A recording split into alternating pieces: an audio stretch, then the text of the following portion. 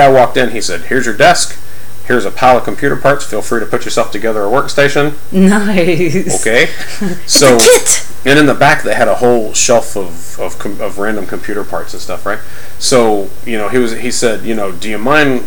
And this was in the interview actually. He said, "Do you mind learning SQL Server?" I had no idea. I'd never even heard of SQL Server. I thought it was an actual. Right on top of that. That was an actual physical server, right? And I was like, "Sure, never heard of it." So my first day, he said, "Here's your computer," and then he has the SQL self-paced training kit, right? And boom, here's this, here's IIS, here's NT, just bam, just stacking up training kits. We've only got 2 customers right now, so feel free to study, right? So I was opening those books up and studying every day, and figured I needed some stuff, so I went in the back and put together 4 other machines. What? Oh, I'm you. Oh, yeah. Oh. And I remember when the light came on. That's what I was talking about, yeah. Yeah, when the light came on, I opened up that training kit, and it was like, SQL Server is a database. Oh! It's a database, all right. That kind of narrows down the field. Yeah, so I had no idea what it was, right? And so, I know I said I was going to give the really short version, so I'll start to condense this a lot. Yeah. So anyway, for the next several months, I took like 1 call a week, and it was usually pretty easy. And because most of it was SQL related anyway, because the product was actually pretty stable. I mean, the guys that wrote this product, I mean, Tom was one of them, right? Yeah. Were just, I mean, these guys were good, right?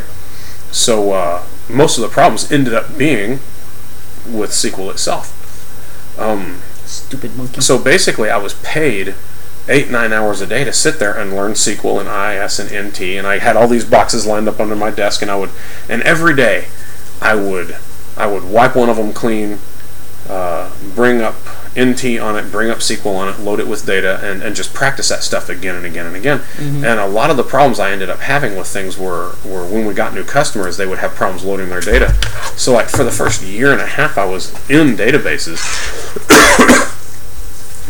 I was almost solely on BCP, right? I mean, I mean, that's what I did, and troubleshooting BCP loads and stuff. And you got a couple of videos on BCP now, even. Well, it's really one of the best things that ever could have happened to me, because, I mean, those good, solid basics of troubleshooting, and I had a couple guys there that really knew what they were doing in computers, and they taught me a lot of the basics.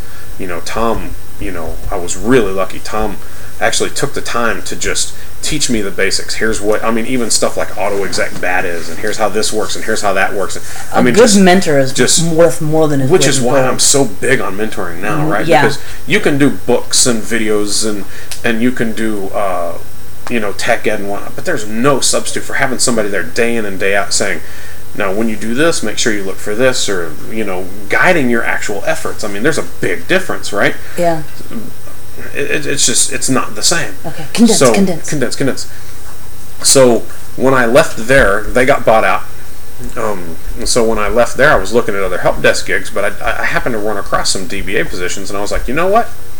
What the hell? I'll go for a DBA gig, right? I've been working with SQL for 1.5 years now. Why not?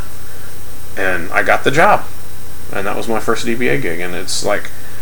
And the rest. And I just stumbled into databases. It could have been anything.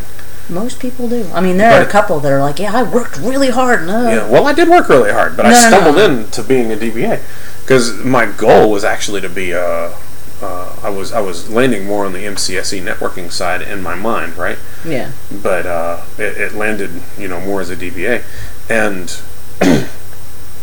that's creepy, dude. And really, I say it was a complete accident that I ended up as a DBA, but when I think about it, I always intrinsically knew that data wasn't going away, and data was only going to get more and more and more. I mean, I don't take this the way it's going to come off, but it's a simple fact. I've always had a pretty decent way of projecting into the future and seeing the outcomes of things, and being a really good, what am I trying to say? Good long-term picture kind of guy. Yeah, sure. So, but I've always had a pretty good eye for the long term, for the long picture of things, broad scope sort of stuff. So, you're talking about being very long and broad. Yeah, being long and broad. Looking at things that are long and broad. Yes. So, So anyway, that's really how it happened. But I always knew that data wasn't going away, and I guess I just chose to make the leap based off of that. Not that Windows or networks are going away either, but something about data just always kind of resonated with me, especially after I got a little mentoring and learned the basics. Mm. Okay, try to make yours shorter than that because I suck. I was raised by Oracle savages, and I managed to escape when I was 14, and that's about it. Hmm. No. I got at my house. Computer nerddom was a trend set by my dad way back when he was an accountant, and then much more so my brother. I kind of have my big brother to thank for always just having computers around and being interested in them. And back in the days before the internet, he got me on the bulletin boards and was like, here's the thing, and he would buy me computer games sometimes for Christmas and things. And so, Leisure Suit Larry. No. If you must know, Alice in Wonderland and Below the Root. Good games, fun games, text games. She said root. No. Those were early graphics. Anyway. Don't care. Yeah, no, they were early graphics games. Some people care. They were awesome. Early graphics. 3 dots. Well, you should see some screenshots from these. They are really impressively just bad. They're like die cut black and white, nothing. But let's see. But yeah, they were great. They were great games. And let's see, in high school they had programming 1 and 2, and I took both of them. I was in the 4-person computer club. We actually went camping. All right, okay, too much. I'm condensing. I'm sorry, it's late. College computers. I actually got hired at FedEx for an internship. 1997, 6. And that was a summer internship, and then they just kept me on after that throughout college, and I had to do a little bit of everything. So they didn't fix the glitch. They didn't fix the glitch. No. Let's see. Internship, and I actually did a little bit of database work there, and I had no clue what I was doing. They just said, here you need to, here's some commands that you need to do. That's okay, because they didn't either. Here you need to insert this and update. And it was against an Oracle database and like a Unix framework, but had no idea what that was about. Honestly, I got into databases because of you. Oh, totally because of you. We have been friends since time out of mind, forever. And I said, well, Sean, it's been a while since we've spoken. How are you doing? And you said, I'm doing great. And I'm richer than you. I have a job in computers. And the job at FedEx was really going nowhere because there wasn't really any clearly defined, we want you to do this. We want you to be a programmer. You want you to do. I was doing a little bit of web, a little programming, a little technical writing, a little bit of project management. And it's like, you're not doing anything. So I latched onto that. I got paid to study for a while, and then I got hired first at Brinks and then at Microsoft. There was that little gig in between at Info Integration. That was a sad. Somebody ask us about Info Integration sometime. Somebody do that. But in the meantime, we're not going to get into it right now. But somebody ask us in the future because that is one hell of a story. But yeah, it really did start with you saying you should study this and giving me some books on. I think they were Win2K, SQL 2K books. I don't think you actually. I think you had 6.5 books, and you don't think you gave me those. So, okay, so that's our story. It's not very interesting. Yeah, well, I'm probably from the old days. You're probably from the old days. No, stop. I'm probably, from the old days, Oh, I see. Probably one of the least likely people you would have expected to get in computers, huh? No, when I knew you years ago. Because I was a chef. You were a chef, you were a Kempo guy, you were traveling the world. We lost contact for a couple of years. I come back and you've got a kid and you've got... Yeah, and I'm also the last person you would have expected that would have a kid, huh? Yeah, well, just about. Seriously? You? What are you talking about? My tackle works. I wasn't really going there, but I heard you were a queer. But no, that was really really impressive how much your life had changed and I do that. Yeah, you do that. I heard that. Back to the other topic for 1 second because we've answered the questions now, right? We should wrap up in a little bit. Yeah. There's really something about when you're in a place and somebody comes up with an idea I've gotten this a lot. When you're trying to come up with ways to change a place for the better, and you guys think about this from the other end as well, right? Instead of naysaying and trying to find ways to make it fail, right? So it's like somebody comes to you and says, "I think we should start doing this," right? And you go, "Well, it's not a bad idea. It's actually a pretty decent idea, except for this, and except for that, and except for that, and except for that. It won't work because of this, and this." Instead of trying to find ways to make it fail, let's try to find ways to make it work. Because most of the ways that you come up with to make it fail are just ridiculous. Where you weren't here. Yeah, you weren't here. It was last night, I think, when I was talking to Jim about this. Okay? Same big brother Jim that got me a computer. Yeah. And so we were actually talking about my current gig. I was telling somebody I want to start doing something this way. And he's just naysaying. He's going, "Yeah, but that won't really work because of this." And kiddo over there, my 11-year-old, says, "And so what's wrong with communication? Why can't you just tell each other that you're doing this, and that way you won't step on each other's toes?" And I'm like, she's 11. She's 11, and boom, she hit it right on the head. Why can't we just say, we sit here, 1, 2, 3. Dude, I'm working on this ticket. Why does it have to be so hard, right? Why do you have to naysay? "Yeah, but you can't do this because if you grab a ticket and I grab a ticket at the same time, then we'll double up and everything." It's like, dude, really? We sit right there. "Hey, dude, I'm going to grab this ticket." On the one hand, it's kind of hard about that. Stuart Ainsworth said this weekend at SQL Saturday that we become DBAs largely because we're problem solvers.